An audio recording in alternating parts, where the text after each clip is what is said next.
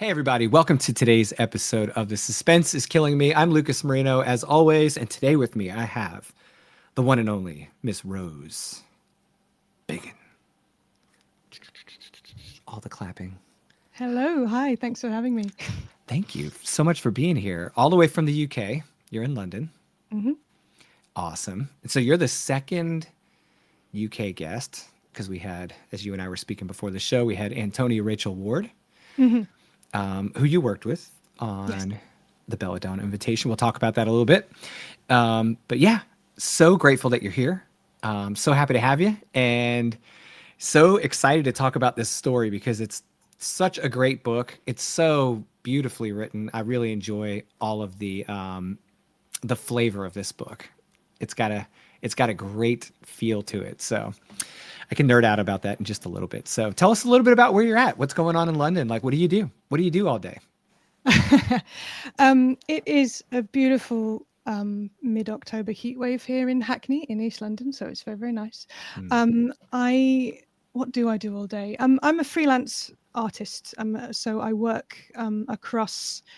It's a lovely mix at its best. So I work across writing. I write fiction. I do some performance. I write for theatre. Perform myself as well. So I do a bit of theatre work, sometimes in immersive and interactive shows, sometimes work that I've made that can sometimes be a bit more of a sort of live art, experimental mode. And I do a bit of dance as well. I also do some teaching every now and again with a creative writing department at a university here in London. I love it. I love it. That's got to be such a blast teaching that. Like, I teach in an engineering department at a university, but I don't get to be as creative as like a creative writing class. So I'd imagine that would be a whole lot more fun than I teach project management and systems engineering. So although my students get pretty creative with some of their projects, I'm like, oh, Yeah. okay. But I think project management does encompass a lot of what day to day it takes to kind of make some of those things exist, especially the theatrical side, the funding bids and grant applications and working with venues and all that sort of business, all the admin. All the stuff. Mm. The stuff that helps the art come forward. Yes, the admin you have to do to get the creative bit to be allowed to exist. Yeah. So that's super. It was so nice to hear that you have all of this art in your life. It's more than just like a single expression or application of art in your life. You carry your art through different means, different ways. Most of the people I interview on the show, they have a little bit of that in their lives. But some people are less willing to share some of those other arts publicly, and you do that for a living. So I think it's really cool that you've chosen this life and that you're doing these things. That is so great, and it's so pretty, and you can feel that artistic expression that you have in other areas of your life in your writing. Oh, thank you. Yeah, I think art and artists can be a theme, is sometimes a subject matter that I kind of return to, but I hope it's more diffuse than that. Like, very interested in, working across different art forms, very interested in collaboration. I'm very interested in cross-disciplinary stuff. And so different forms, different styles, like we were talking a bit about writing style and voice and things like that. Like, I'd really enjoy playing with and pushing with these elements. Yeah. Yeah, no, it's great. I mean, when I was talking to Antonia Rachel Ward, we were, and I will refer to her as Antonia for the rest of the episode if I talk about her this way. I don't sound like some nerd who's going to like just do the full run every time. So when I was last interviewing Antonia, we were speaking about how she had certain themes that carried through her work, and one of which was performers. I was like, hey, what kind of themes do you kind of consistently see come through your work? She's saying, I'm always writing about performers. Well, as a performer, I can feel your performance come through in your writing, because I think it changes the way you structure your story. You're performing as a writer in a way that maybe some writers who don't perform in other mediums may not consider. And it may be a natural thing for you, or it might actually be a planned thing. But I could sense that in your writing, especially in the opening part of the Belladonna invitation, because you open the book in a play in an opera house, you know? So you guys have that in common. Maybe you and next time you and Antonia hang out and have some tea or something, you guys can nerd out about about that element of your book. It's really cool. Okay, so all of these arts, which one did you start first? Have you always been into art? Were you heavily into art as a child? I think I've always loved the combination of like English and drama, English and theatre. I think I've always enjoyed. I studied that. I've continued to study and work with that, and I think those two forms interrelating and the relationship between. I can't remember a time I didn't love that, and I think even at school, if we were told we were going to be writing a story soon, I'd be so excited to be. I couldn't wait to do that. Like I think that's always been something that I enjoyed and love to do. Yeah. Oh, that's excellent. So did you start with writing at a young age? Like what was your first chosen love art? I think well, I did always sort of love writing stories in that way, in that kind of way that writers often talk about loving writing stories as a child. I certainly did that. I then really enjoyed performing, and I think I went through university mainly wanting to be an actor, and that was my main thing. And then a little later in studying, when I was doing my PhD, which was in drama, looking at the immersive performance, a theatre company, Punch Drunk. I don't know if you've come across them. They do. I was writing about immersive and interactive performance, and I needed to be doing something else while researching that in the day, and then I need to be having my own creative outlet and output. And that was the point where I remember really going back to fiction, but really paying attention to like which words, what order the words are in and what order the paragraphs are in, and really trying to think about it seriously in a way that I don't think I had before that point, when I was writing stories and plays and things, and it was loads of fun and I enjoyed it. But I think I can remember the point I started taking it seriously, as it were, as a thing I was doing and making, and that was probably about 10 years ago. As to not be doing my PhD, I would be doing the writing. Oh my gosh, that was. And around the end of that time, in 2014 it would be, because I remember I got my first sort of short fiction story published in an anthology by the sadly now no longer operating Jurassic London, who are fantastic and wonderful to work with, and I wish I still was, and I'm sure many people do, but they were great, and that was an amazing opportunity, and that sort of got me into. I wasn't really aware what I was doing was one genre or another, but from landing that kind of book and that project and being part of that kind of put me in a sort of genre-y, historically voice, all those things kind of. I've been sort of playing with that ever since. You've written quite a bit of short fiction. I mean, I'm looking at your website. It's added up. Yeah. And that all started for you around 2014? Well, I remember that was the first anthology called Irregularity, published by Jurassic, which was my first kind of short fiction publication. And I remember I really wanted to get that, because I learned about it, and it was published in sort of collaboration with the National Maritime Museum, and it was to commemorate the anniversary of the Longitude Act. Of course, as a former sailor on big ships, you'll know all about this. So that was a collection that was all about exploring scientific failure, and ships and maps and clocks and things like that. And I love that stuff. So I thought I really would love to be a part of this project, and I was delighted that I got to be. So my short story from that is going to be republished in my first short fiction collection's coming out next year, which will be, this is how I can remember it's 2014, because next year it will be 10 years from my first piece. And so this is going to be a collection of sort of my best and or favorite stories from that time, really, most of which are out of print now. And the Irregularity one will be in there. Oh, so you have all those rights back now. Yes. You can just have a blast with that. Very good. Oh, the fun that you're going to have now. Oh my gosh. I feel like, I was talking with like Red Legault about this. She had reacquired many of her rights from some of her shorter publications, and she put out a collection this year, actually this month. And this is so cool. You'll appreciate this. It's called Impulses of a Necrotic Heart. She does all her own. Beautiful. Yeah, she does all her own Colors. illustrations and everything. Yeah, the colors are lovely. It's But really some of nice. these are stories that she had regained rights to, and Mm. then she obviously wrote a bunch of new short stories to put in the collection together. And it's fantastic. So I get excited for you when I hear about you getting those back because then you have the opportunity to republish them. It's pretty cool. And then you also wrote Wild Time. Can you tell me a little bit about Wild Time? Because this was before the Belladonna invitation, correct? Yes, yes, this is my previous novel. Wild Time is a sort of punk revision of Shakespeare's A Midsummer Night's Dream, which I co-wrote with my art and life collaborator, Keir Cooper, who's also an interdisciplinary writer and theatre maker and musician. And it was initially going to be, I wanted to write a novel about Titania, and I was talking to him about it, and we immediately became more interested in a book that wasn't only about Titania, but was sort of why only change Titania? Why can't we change everything? And so we sort of did a big.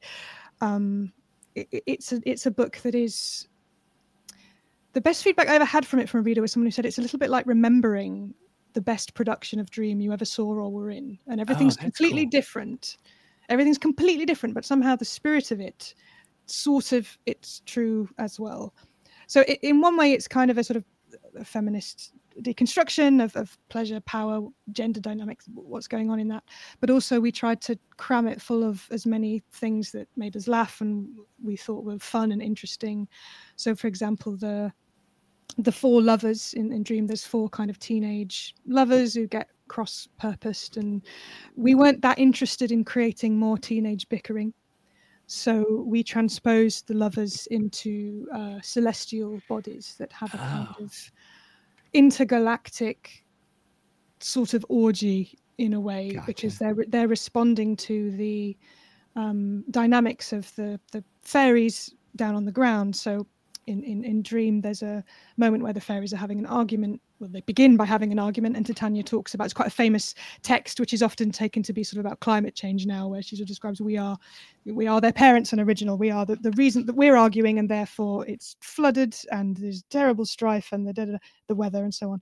So we thought, well, if we flip that, when the fairies are having a great time, then presumably sort of the world sort of takes on some of that joie de vivre stuff. So we expanded that up into space, and managed to just about create a kind of a sort of poetic space opera that's sort of tucked into the main novel, which is this sort of, we hope funny, we hope punk, we hope energetic sort of dream, but not like you know it. It So sounds that like was the so previous much fun. book. And I love your cover.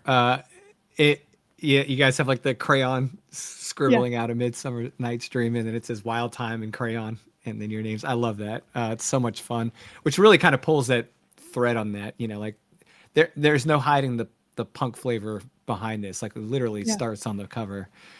And I like your description on your website. It says it's a punk revision of Shakespeare's narratives of pleasure and power. Wild Time is a new world composed of erotic and theatrical acrobatics, taking liberties with Greek gods and literary idols like nothing is sacred. Awesome. The play starts with we're told that we're in ancient Athens, and Theseus, the Duke of Athens, is getting married to Hippolyta, the Queen of the Amazons, and that's sort of the frame.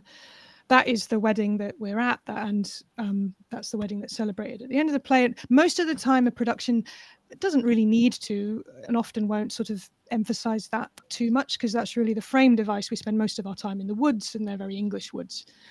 So we thought it would be funny to like run as far as we could with that provocation of that setting. So we thought, well, we know that the gods and the fairies and the heroes are all invited to this wedding, because Theseus and Oberon and Titania bicker about who's coming and accusing each other of having affairs with these various heroes. Like, well, they're all there.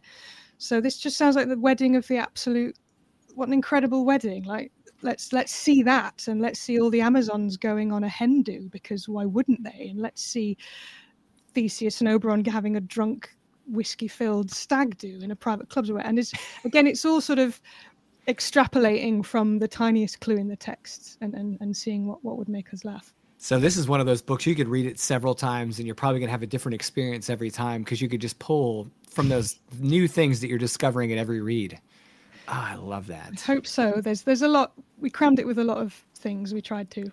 I love that. That's one of the beauties of intentionally building a story that you can embed sort of those little nuggets throughout, because people most likely aren't going to pick all of them up on the first pass, which is really like, it kind of makes I don't know, you talk to some people and they're like, oh, I never reread a story twice, or I never watch a movie more than once. It's like one of those things. But like, I love when you have a book or a story that must be reviewed, because it just shows the amount of depth that's built into every page. Love that. Love it. Love it. Love it. Now, in that description I read to you, it noted erotic and theatrical acrobatics. This is part of your life art, right? This is what you have some of this. This isn't just something that you whipped up for a book, right? This is part of your expression on a normal basis. Yes, I do. I do performance, and I do some dance. Specifically, I've been training and practicing and performing pole dance for quite a number of years now. And I started doing that because I thought it was fun and a bit different, and I enjoyed it a lot. And then I became much more interested in I've used it in various ways across my art practice and as a sort of gigging, jobbing performer. And it's very interesting to track the history of that art form and how you can put it to use in interesting ways that don't throw under the bus its originators. When I first started doing it, this was many, many years ago, competitions could be a little bit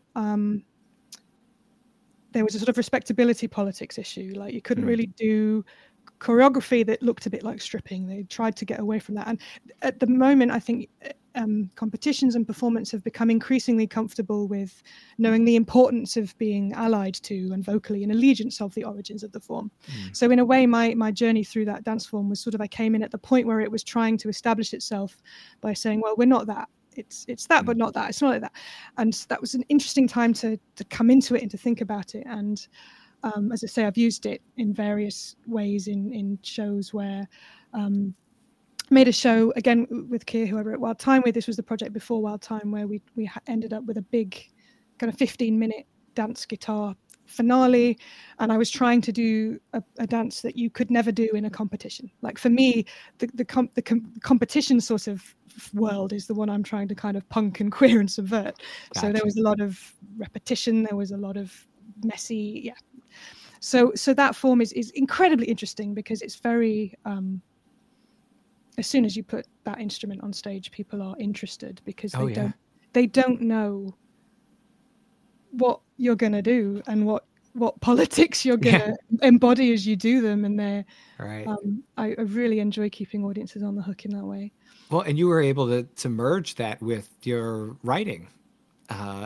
Did that just naturally occur in the process of writing the story, or was that something you planned from the beginning of Wild Time? Well, there's no pole dance in Wild Time, but there is certainly a kind of hopefully there's a sort of energy that is it's a Midsummer Night's Dream, so it's all about sex. It really is.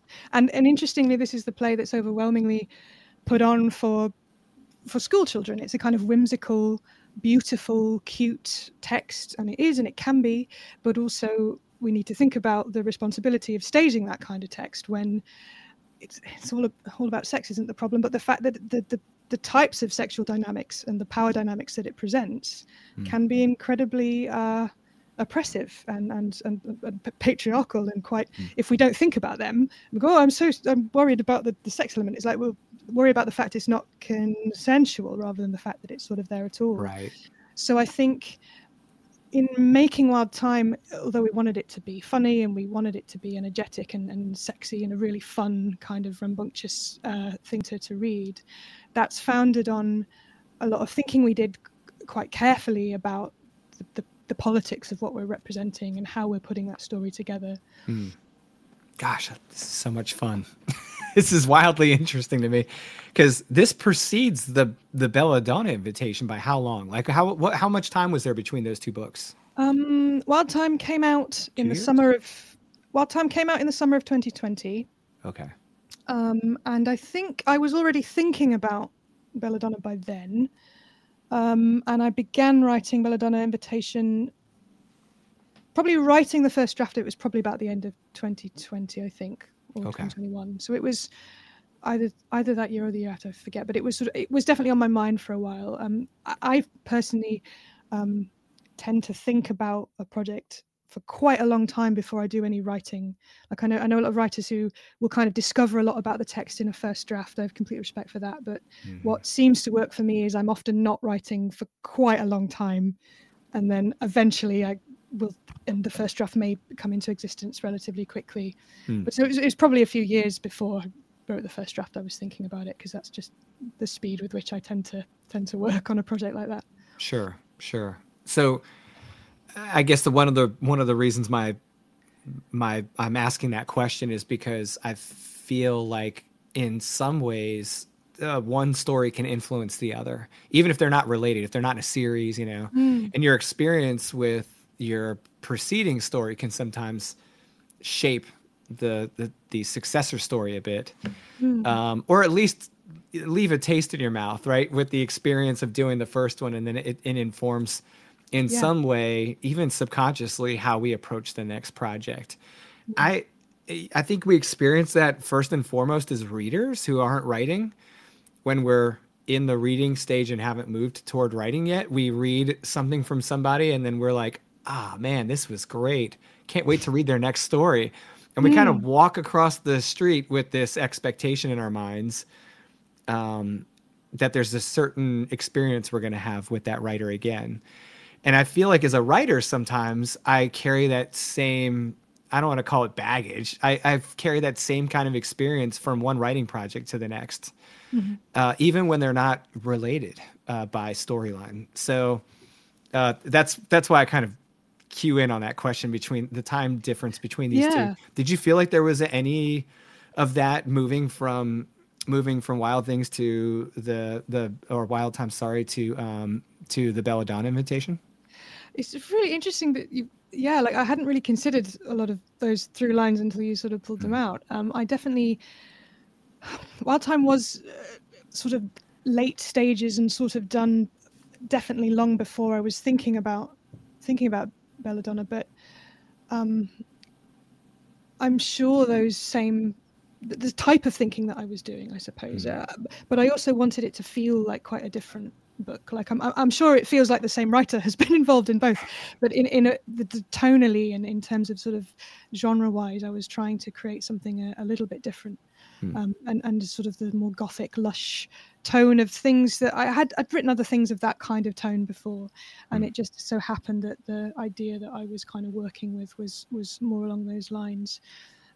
So maybe it was about something that would feel quite different, either to experience or to build in a sort of different way. And also with Belladonna Invitation, we're sort of with the same characters. We're in quite a close psychological space, whereas Wild Times got quite a massive cast, and we go quite wildly across from the sort of play that the mechanicals are doing, which I'm not going to tell you because that's a spoiler, and you will love to discover it, I promise. The play this is in Wild Time? Putting on, yes. Okay, yeah. So okay. Kind of parody of that, and then there's the space stuff, and there's the knockabout fairy stuff, and so it's just there's a lot of different tones and different characters we're in. And then Belladonna's it's a bit of a more paranoid world. It's a bit of a closer perspective. So I think I wanted to, I enjoyed doing something that felt a little different. But you carry things across, of course. I hadn't considered that.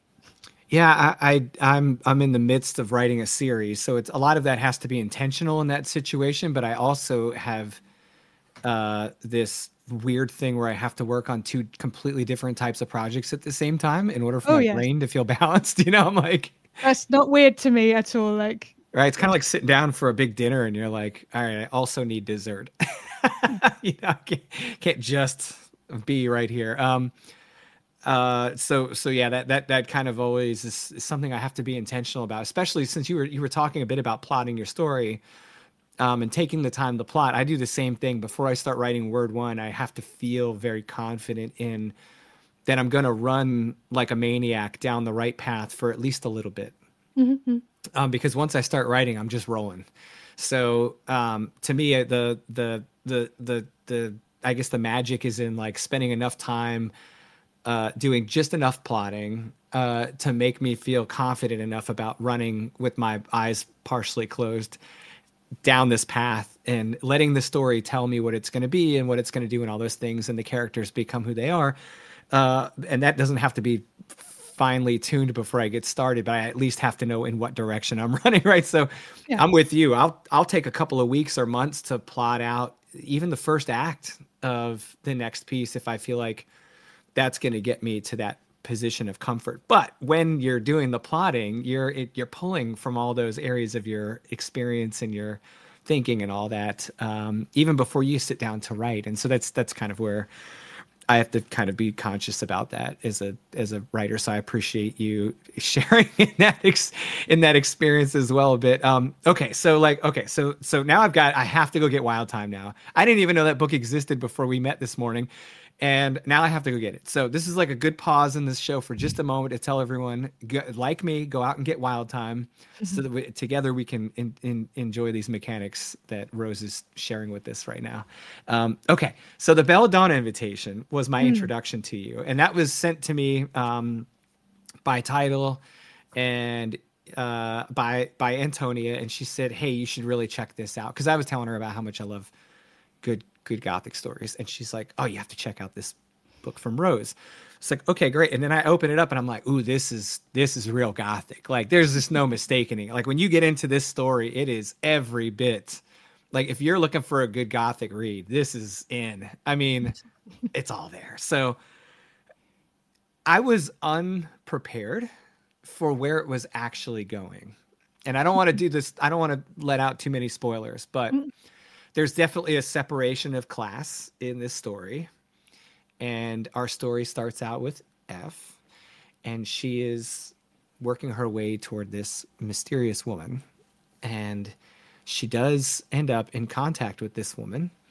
And this woman is part of something much, much bigger than even F can predict at that point. Right?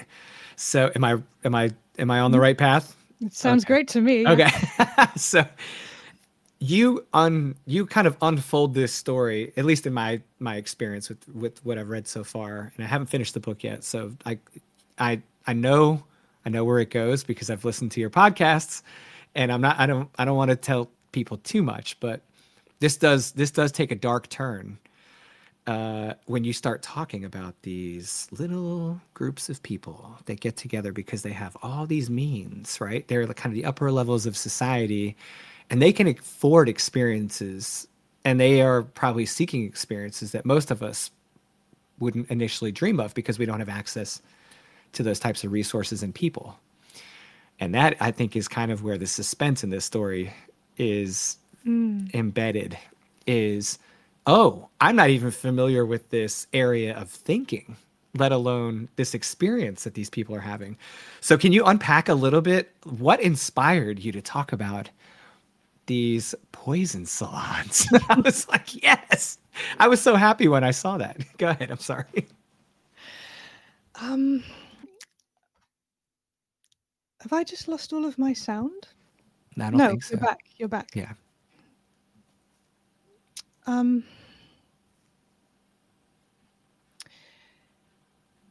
The thing that inspired me to write the actual novel, where I thought this is something that is novel sized and I can do this, was the core relationship you've described between F, the sort of aspirant devotee, and the woman in the world that she kind of gets entry to, and seeing it through her kind of eyes, and it being, as you say, this world that makes a feature of the fact it is a bit hidden. There are secrets, there are rumors, and navigating that is sort of part of the frisson and the thrill, as well as the meat of it.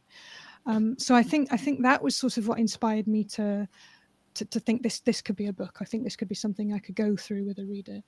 The world itself, the conceit, and the poison salons, and the Belladonna is what she's called, who sort of runs these, that came out of a sort of goth conceit, which was when I first started talking about the Belladonna invitation sort of to myself and to sort of try to describe it to people, I would call it like a goth Moulin Rouge. Except, of course, Moulin Rouge is a goth Moulin Rouge. Like, that's a redundant description. I mean, non-goths can enjoy Moulin Rouge, but it's for us. It's for the goths. Like, we, So that redundant tautological description aside, I think that kind of is a helpful way of sort of glossing the sort of setting that we're in, which is this world of the demimonde. I've just made it a little bit darker and a bit more shadowy. So there's a artist, I can never remember the name, but there was an artist in sort of Fin de Siècle Paris who used to walk around with a lobster on a leash. And this was his thing, and he would say, I love it because they're brilliant. They know the secrets of the sea and they don't bark. So the perfect pet. I can remember that phrase. I can't remember his name, but I remember he used to say that. So I have a moment where someone passes by with a scorpion on a leash in this version. So that's a small difference, but sort of that maybe explains the version that we're in. Little twist. The little, yeah. So it's sort of building on the sort of history and the story of the Lady of the Camellias, which is where Moulin Rouge gets its plot from, and it's kind of taking that sort of skeleton. But really what interested me was not that plot per se, but the experience of it through the central woman and her devoted friend, and that they go through that together. So there are things like desire and jealousy and money, and those things are sort of themes in the book, but really at the center of it is this sort of ambition and desire, I think, and the characters maybe not even quite knowing which of those they're feeling at any one time. Right. Well, yeah. I mean, it's so different with F to me than it is for Belladonna, because I think with F's position in society and her age, ambition is a bit of I guess more of a blind force for her than maybe it is for someone who's been around a little bit more and has already achieved certain things that ambition would drive you to. And I think that's where the Belladonna's at, right? She's already achieved a lot of these successes, but she's just, can she ever be really satisfied? With F, she's still trying to get to something. Do you feel like she's kind of blind running, down this path? Because I felt her youth through her ambition. That's interesting. Yeah, I think that's really interesting. But there's definitely a question in the book of wanting something and what do you do? What will you do to get what you want? Which I think is what we ended up with it saying on the back. Like, how much will you let yourself be changed in the process of trying to get what you want? And the central characters see other people also dealing with that because they're in the world that everybody else wants to get access to. So in a way, we're inside that kind of exclusive world, but there's also this distance and this unknowability as well. And so, yeah, I think that question of what do you know? How much do you know about what you're letting yourself in for? Like, what are you being allowed to know? Which again was something as the writer, I was able to have a lot of fun controlling that as well. Yeah. Well, I love that. And I'm probably very aware of it right now because I'm writing a character who's in nowhere near the same situation or circumstances, but is at a stage in life where she's trying to take on too much. And it's just her blind, youthful ambition. She's just got a fire, and she just can't reach where she's trying to go. But once she gets all the responsibility and all the things, she becomes burdened by the weight of all of it, even though it's not exactly what she looked for. And I think that, each of your characters, when they do eventually get somewhat what they're looking for, they're burdened by what they experience. And I think that's just part of taking on those things in life. And I just find that dynamic so interesting when I read other people's depictions of that in their work. It's such a human experience. It's something we all kind of go through. We just don't really put a whole lot of weight on it, I don't think, until we get older and we go, I kind of could have done that a little bit better. So, and I'm raising teenagers, so it's probably just that I'm hypersensitive to this right now.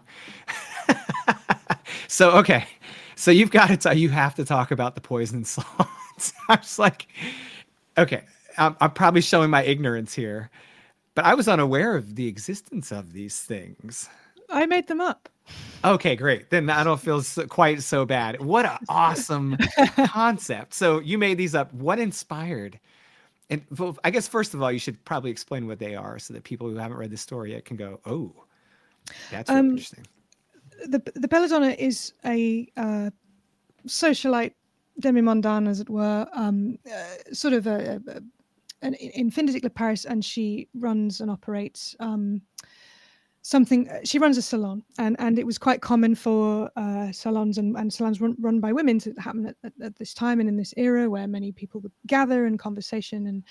And Belladonna herself, the character in the novel, she wears blackberries in her hair and spiky leaves and black dresses always, and she runs an elite sort of salon within the salon for people who I suppose pay a particularly obscene amount of money, I would imagine, to attend, and they eat a single sort of belladonna berry, which is a poisonous berry, to sort of enjoy that frisson of death and danger, I suppose. And so that's kind of the secret centerpiece of what she does, which people sometimes know about, sometimes don't know about.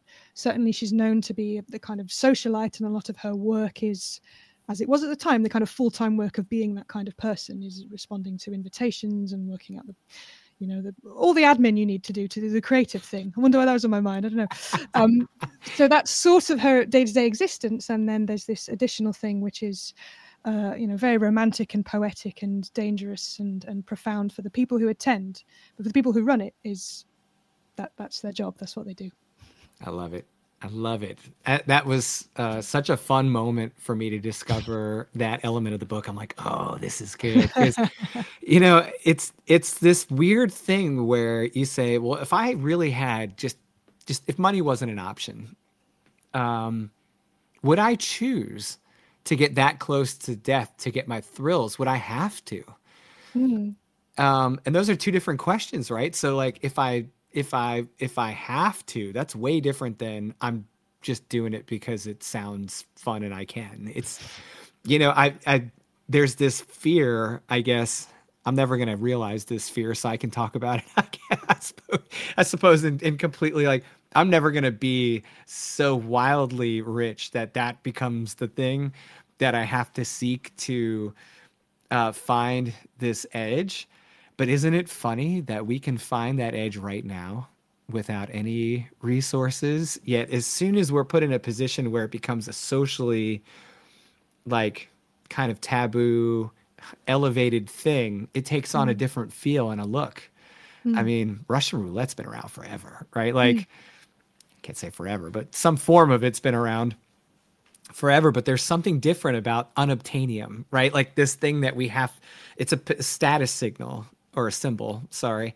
And to maybe have experienced just that particular way in that particular circumstance under those conditions, that's like the kind of put the bow on it and pull it nice and taut. That's kind of what the Belladonna has kind of created in your story, is this unique, like only a few select people can experience that in this way. And I love that because I felt like that really just added this whole, like, it's kind of like the icing on the cake for me, but I'm weird. So.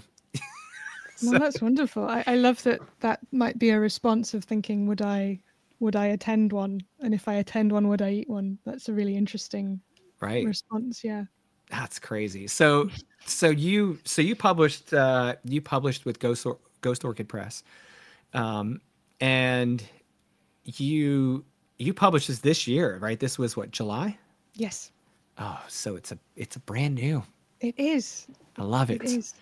I guess my super high level recommendation to people is if you're looking for if you like to chew on your stories and enjoy the flavor, and you really like creative writing and it's literally being taken somewhere completely different, then I think the Belladonna Invitation is great because it automatically transports you to an entirely different state of everything. I mean, the way it's written, the prose, the language, the feel, the people, the places, everything, the experiences are all so unique to what we have in modern society.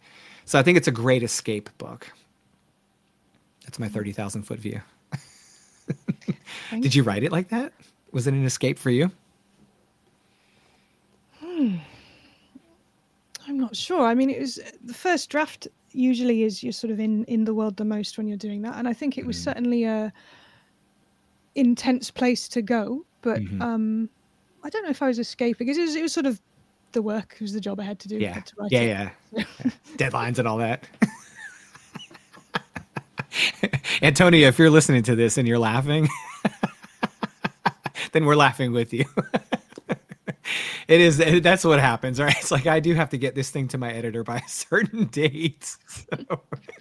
But you're right. You're face down grinding, creating your story.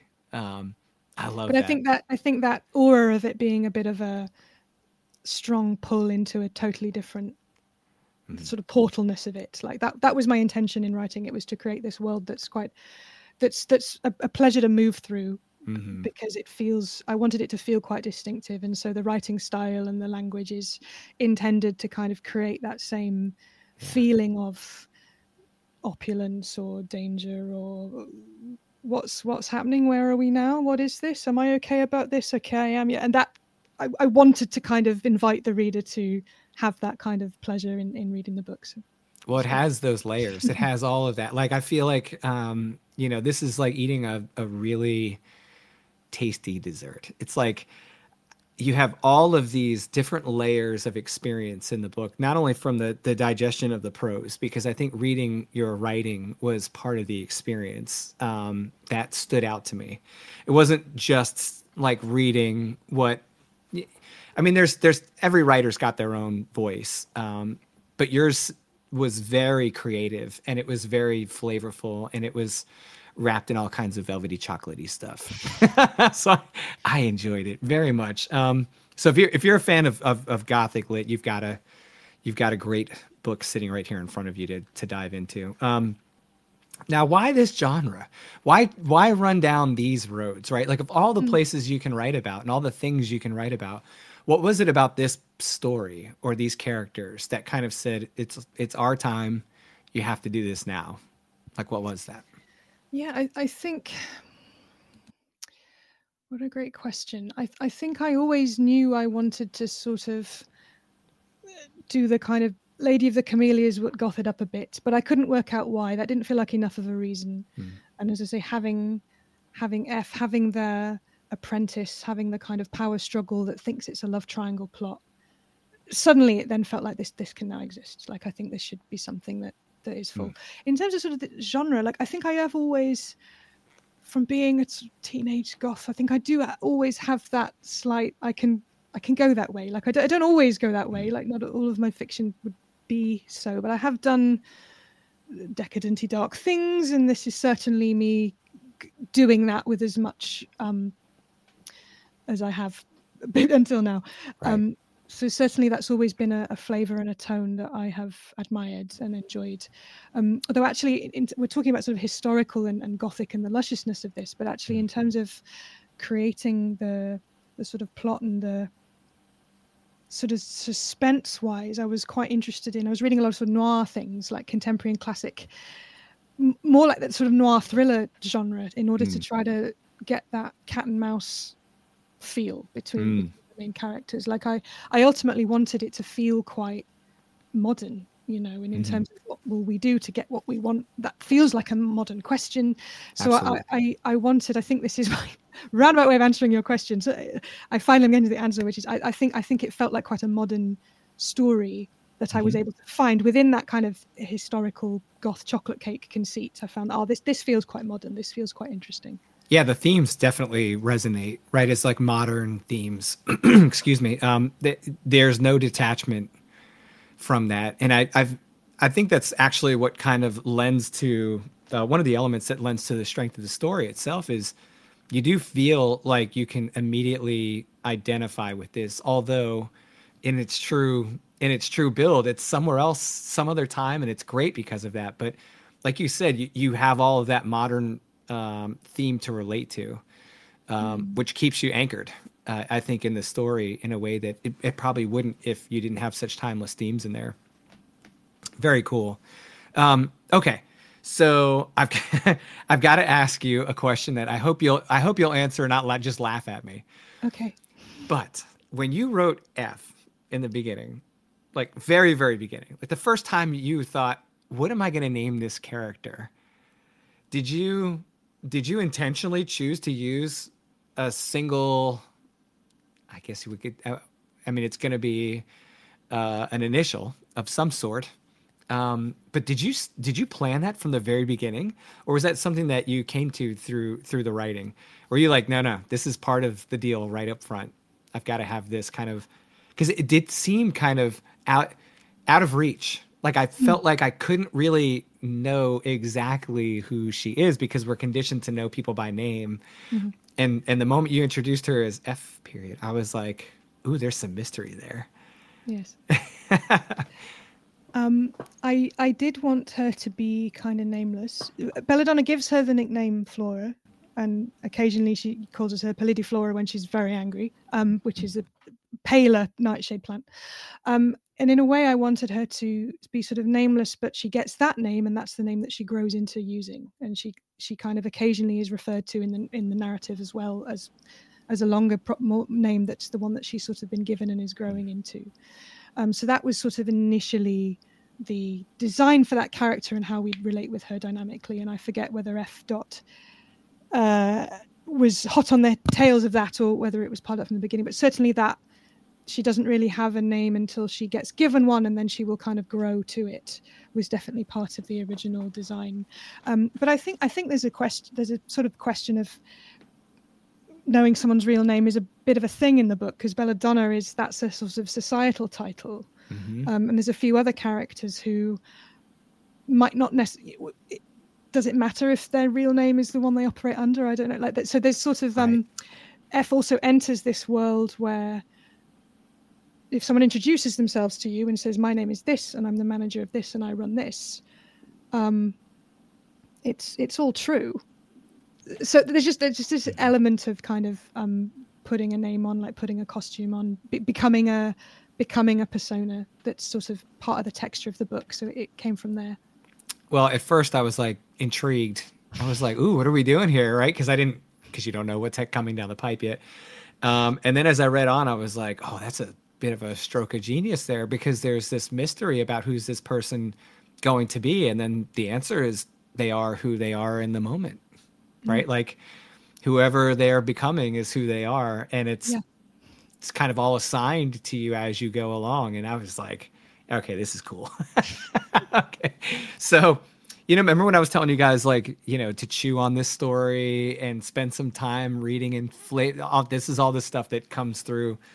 It really did kind of catch my attention. So I appreciate that. That was really cool. And I know I say that a lot, but I really mean it. I really enjoyed that about this. Okay. So where does this leave you? Like as a writer, you're like, okay, I mean, it's a lot to produce a story like this. And there's always this post-release kind of experience where you're marketing and you're letting the story go out there and do its thing. And people are discovering it. How has it felt since the release? I mean, are you, first of all, I always feel like if we write the book under the right circumstances and we feel good when we release it, we tend to carry that feeling on. So I'm going to make the assumption that you're happy with your story and that you love it. And now you're just enjoying everyone coming and talking to you about it. Right. Yeah, we're so hot off the publication and the date of this recording that it does mostly feel like I'm just happy for it to be in the world kind of finally. And the few bits of comment that have come back from people who have got it and responded to it are wonderful to hear. And yeah, I think I am still in that stage. Yeah. Isn't it wonderful? I love that little kind of in between. One of my mentors is Honoré Corder, and she's this prolific nonfiction writer. And she and I are very close business partners, friends, mentors, the whole deal. And she told me very early on in my little writing journey here that there's like these 3 phases of a book. And right now this is the honeymoon, right? It's like, it's fresh, it's fun, it's everything. And it's just a magical little place to be in. So I'm enjoying it with you. I'm happy to talk about the book now in this time, with this happening, with this story in your life, because it's a really kind of a unique. It's the only time you're going to have this little period with the book, and it's really, really a special kind of moment for a writer and the readers who are discovering it for the very first time. And they're all going to hear this episode, buy the book, and then run out and tell all their friends. So. Right. Yeah. Right, leaders or readers. Okay, so I have to touch on music before we go, because it's kind of my thing. Mm-hmm. Did you have certain music that inspires you while you wrote this? Did you listen to a certain style of music, or are you like a no music while I write kind of person? Like, what was that like for you? Well, actually, the answer to that question for this particular project is quite interesting, because I work. Keir Cooper, who's come up a few times now, we share a working space, and actually during the time I was composing the first draft of this novel, he was working on his new album, which is coming out next year, which coincidentally, as far as we can tell, is also working with opera in a different form or another. So he's a composer and a musician, and he works with and against guitar in the way I work with and against pole. Gotcha. And he's working with a soprano singer who was sort of sending bits of vocal, either improv or things to prompts. He would send bits of vocal material, and he's been sort of composing around that and moving it around and manipulating it and adding extreme applications of technology and lots of interesting things to turn it into something that's sort of would be impossible to perform live, but is a very interesting kind of version of guitar and voice playing there. So actually, while I was sort of writing the first draft of Belladonna Invitation, he was finishing specifically a couple of tracks from that album, which is this sort of experimental, very modern sounding, but also very classical and very beautiful soprano and guitar music. So there's a few tracks from that album which to me are like my private little soundtrack to sort of the novel. It's sort of managed to work, so I'm quite lucky. If it was not that, I would have definitely listened to some music in my earphones, but I was like, actually, this is really appropriate. This is, if I can kind of write towards this tone of this sort of odd opera that's like beautiful but doesn't quite work and is sort of being worked with, and actually it's quite a helpful like tone there. I can use that. So, I love that. What a cool coincidence.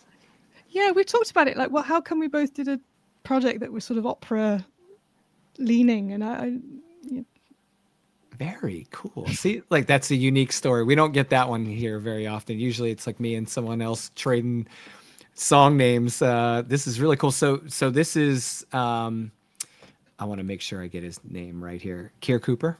That's right, yes. Okay. And is the album out? No, it's out next year. Okay. It's called Star Quality, and I will let you know any details as I have them. But awesome. I already know at least a few of the tracks are very exciting to me, because they sound like the Belladonna reads to me. Well, now I'm going to be waiting very patiently to hear it, and I'm going to want to listen to that while I read the book again. So sometime next year, I'm going to have a second pass on the Belladonna Invitation, just because the album released. So that's great plan. I love it. You're obviously not always going to be doused with live music while you're in the midst of writing your book. Is there a certain type of music that you prefer to write to, or are there certain artists that just kind of stand out as inspirations for your work? I think it can depend. And sometimes I'm fine for it to be whatever's on the radio, and I enjoy getting rid of the agency to like choose and just go play with something. Sometimes, especially with shorter fiction, I sometimes find video game music is quite good. Oh yeah.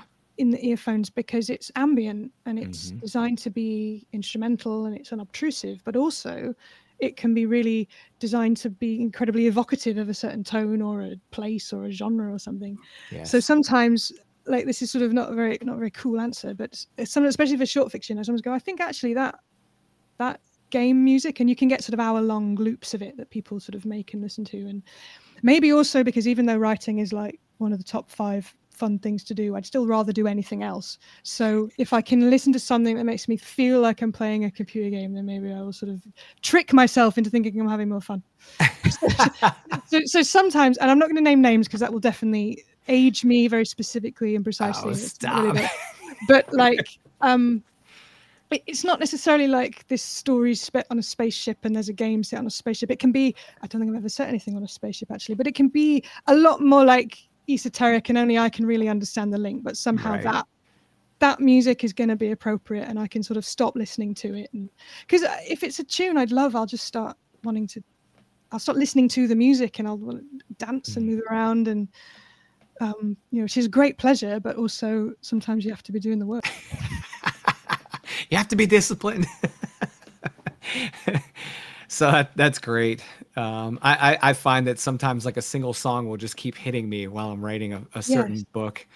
And I'm like, loop it again, let's go. On loop, yeah. Yeah, and I'm enjoying it every time. I'm not even sick of it because I just feel like I'm transported and it's like kind of like a gateway that I have to keep passing through to get right where I want to be.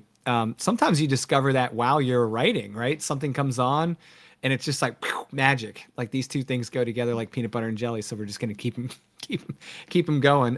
When I wrote the Bury the Child novella, the last 4 chapters of that book were all written to one song. And it was Leprous is the name of the band. And this song was called The Sky is Red. And it's so eerie, dark, kind of it's just such a deep song. It's got this great kind of tribal energy to it. It's not slow whatsoever, but it is definitely an adventure. So, and that was just looping for you. Just rock it, man. Like there's like 2 or 3 songs on that album that kind of evoke that kind of similar feel. Sometimes I'll start writing to a song because the song's inspiring me and it's making me feel like I want to write. But then once I start writing, the story doesn't match the song and I have to shift. So anyways. Yeah. So I have to be careful with listening to the radio, like you were saying, because sometimes it'll mess with me. Which is funny because I talk to other writers that write to music, and sometimes it's lyrics that cause them. For me, it's the like the undertonings of the song. But I know a lot of writers who can't listen to lyrics while they write. Just words on words kind of messes them up. Interesting. Awesome. So, okay, Rose, you've got the coolest music story so far on the podcast because you literally had someone composing the music you were listening to while you were writing the book. Super cool. Well, we can't beat that one, guys. Like, I don't know who's coming on next the show, but I'm going to have to pose that to him as a challenge. Find a way to beat Rose's story about composing music. All right. Well, so you've got short story collections to check out. You have Wild Time. You have the Belladonna invitation. You've had this great discussion about your art. I'm just over the moon that we were able to meet today. I'm so grateful that you were able to take the time. Is there anything you'd like to share with us on the way out, including anything you're reading that you feel like might be a good recommendation for other people? So just a little foreshadow before she answers, because I'm catching her completely flat-footed. I did not tell her I was going to ask her this question. And so every time someone asks me this question and I'm not expecting it, I go blank. Yeah. I'm like, what's the name of the book I've been reading for 3 weeks? It's like, so I'm giving you a little time to think if you need it, but at my expense, I tend to run into that when I'm asked this question. So is there anything that you're currently reading or read recently that's kind of stuck with you a bit? Yeah.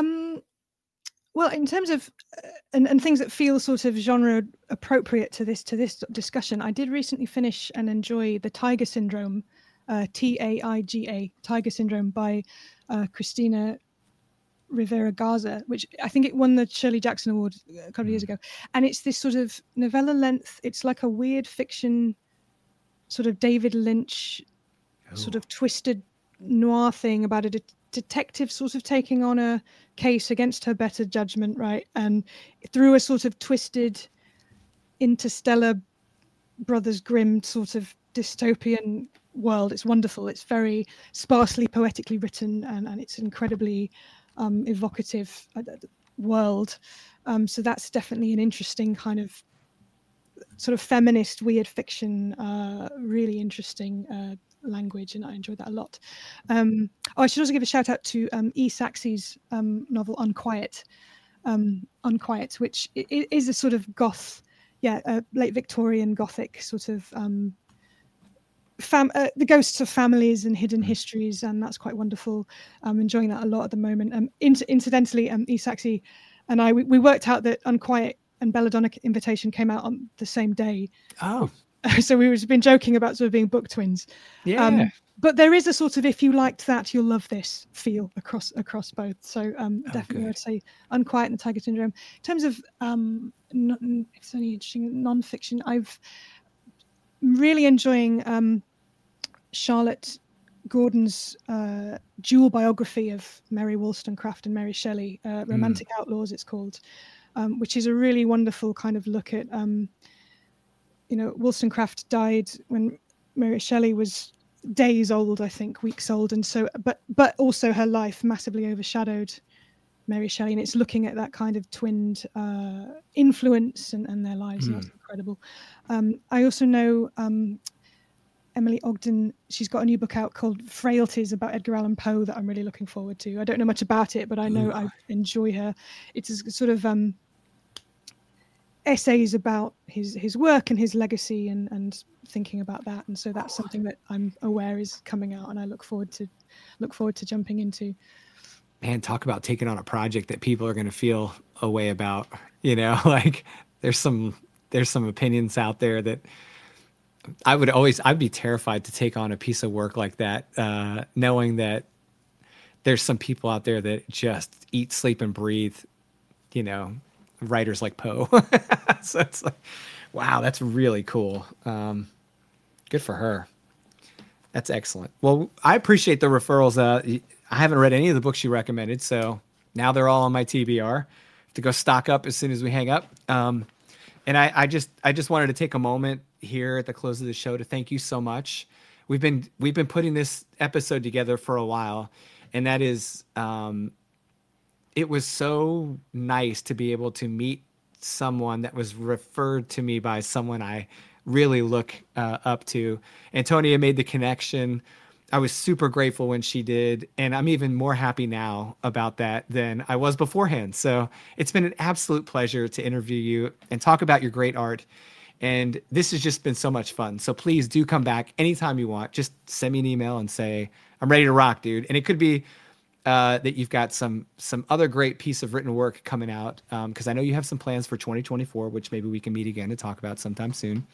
And we'd love to have you back. So thank you so much for sharing everything with us. Amazing. Thank you. Thank you for having me. Yeah, this has been great. So, all right, guys. Well, you know the deal. Go check out Rose. Go check out her books. Go check out all of the recommendations she made. Come on back here, subscribe, listen to the show, do all the things. We'll see you guys in the next episode. Thanks, Rose.